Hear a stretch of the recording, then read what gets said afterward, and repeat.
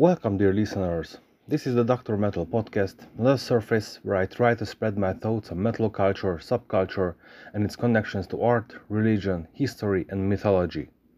My name is János Fejes, historian of religions and aesthetician from Hungary, with a PhD in literary and cultural studies. I am currently speaking to you from New York City, from the headquarters of drmetal.home.blog. Please look for the same name, Dr. Metal, on Facebook, Twitter, and Instagram as well for additional content. Please remember not to write it with a C but with a K. Let us start today's episode.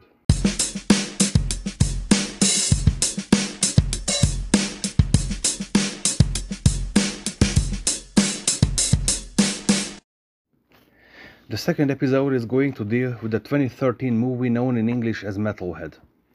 Why to talk about a movie that is almost a decade old?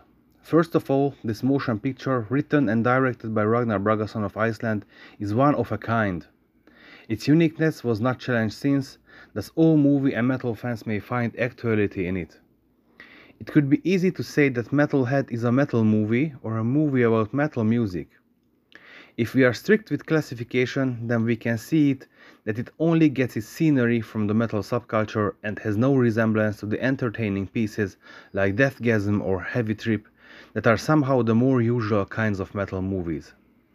It is a true family drama, which for many of us is reality, and thank God for many of us it is not.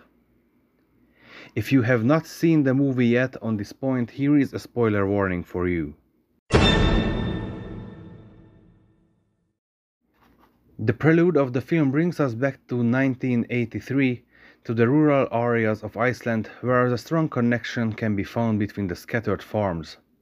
A four-member family consisting of a father, a mother, an elder brother and a younger sister has to face tragedy on a summer day.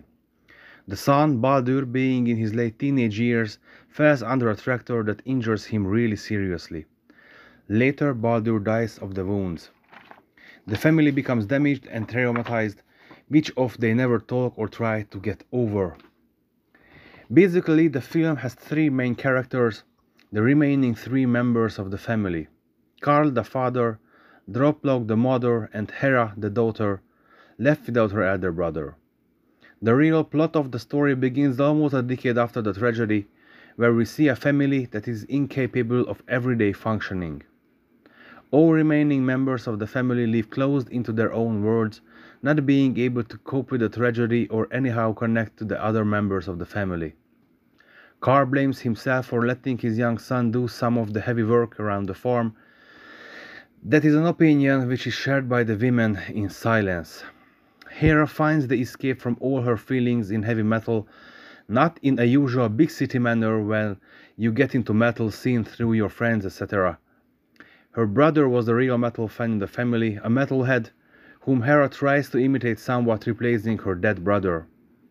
One of the most tear-jerking moments of the movie is when the young Hera, after the funeral, burns all her clothes in order to wear her brother's metal shirts.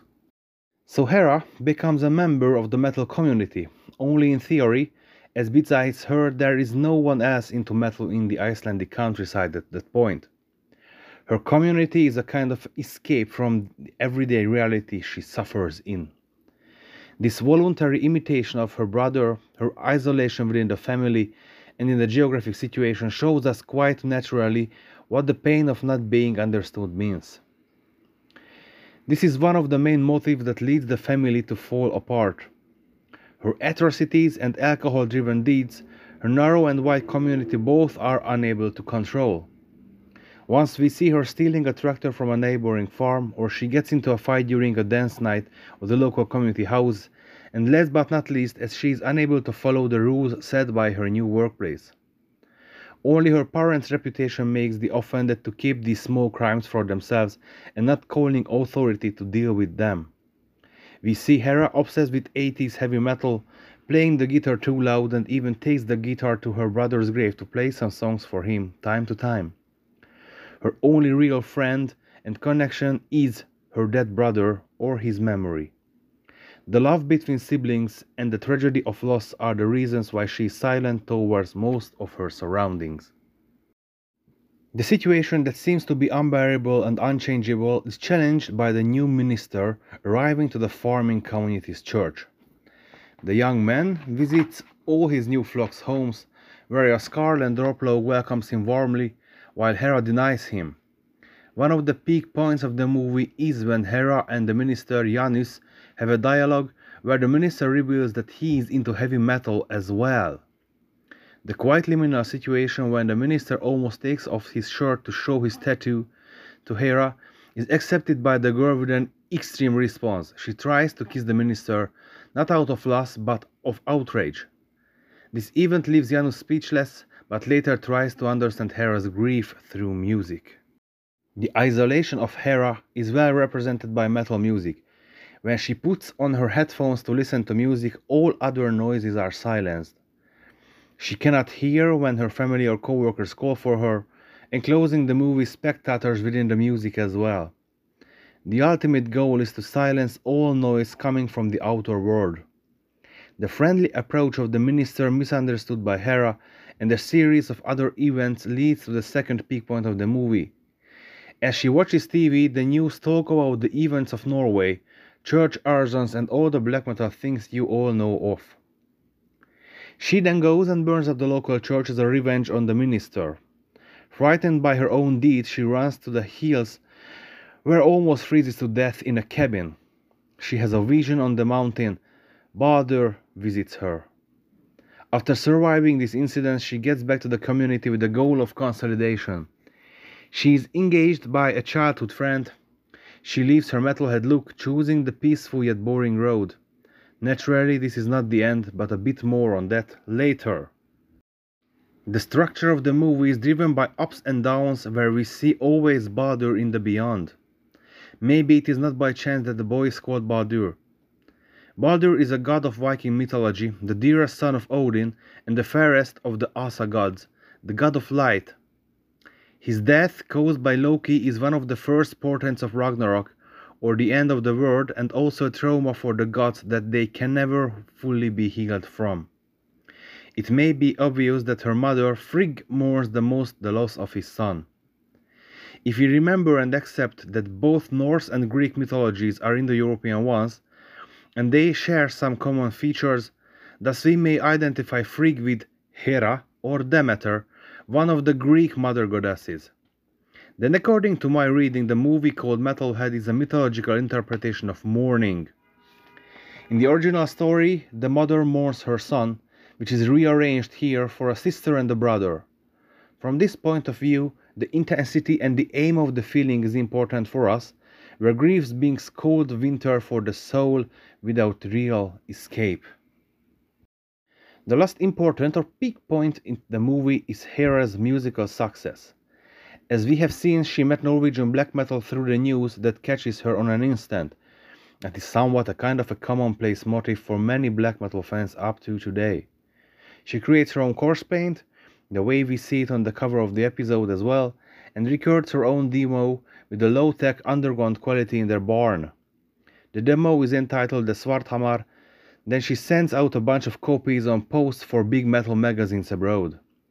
The reception is surprising. During her boring housewife period, when the only excitement in life is when her husband comes home with a new microwave, so in this dull moment a bunch of young Norwegian musicians arrive to their house to meet the musical talent behind Svarthamar. They decide to arrange a concert for the community, but they cannot play real black metal as the audience cannot accept it. So they play a less aggressive version of Svarthamar that became the signature song of the movie. Her parents, in their agony, cannot contain the pain anymore and find each other once again. They pack the yet untouched room of Baldur and try to open to their daughter as well, who started to cope with her feelings through making music. And Hera is open too. She does not close her heart, as she can also see what is happening with her parents. If we look for the classical structure of drama literature, we find a triangle of thesis, antithesis, synthesis. In this regard, Metalhead is like an ancient drama. The conflict that is deeply founded is solved, not with the death of the parties in the conflict, but with the real solution of the situation. The black feelings of Hera are not only represented by her image but her music as well. These dark shades are somewhat brighter in the end when she can see that metal is not the destination where to escape but the path that can lead to absolution. The plotline that works with both ancient and contemporary motifs gives an impression of our age as well. We may place motifs and the finale of the movie to the digital age of the 21st century, as all of us are vulnerable to the emergence of grief and loss. The great early song of Judas Priest, Victim of Changes, is another signature song of the movie, as the song itself grasps the problem of death and bodily degradation, things that are none safe off. The final question for Hera is not if she can escape Ragnarok, death or change of the world, more likely what is she doing with this situation. Does she look on herself as a victim or she can endure it and can live on? She chooses life on a metaphorical level, underlining that it is not metal that makes one problematic or antisocial. We may understand this equation better from the other side. Those are inspired by heavy metal, who has a disturbed mind and an uneasy soul without escape. But metal gives company. Company even in a remote farmhouse far from the world, where one can meet those who can feel what we feel. Thank you for joining me in today's analysis and mental travel into the world of metal and its culture. Thank you for your attention and interest. If you wish to get instant notification about new episodes, please follow the podcast on Spotify or Anchor. Please remember to look for the different social media surfaces of Dr. Metal. Each and every one of those could be found in the Linktree link at the description of the podcast. There you can find contact info, etc. All feedback is appreciated. Thank you very much. Next time I will wait you back.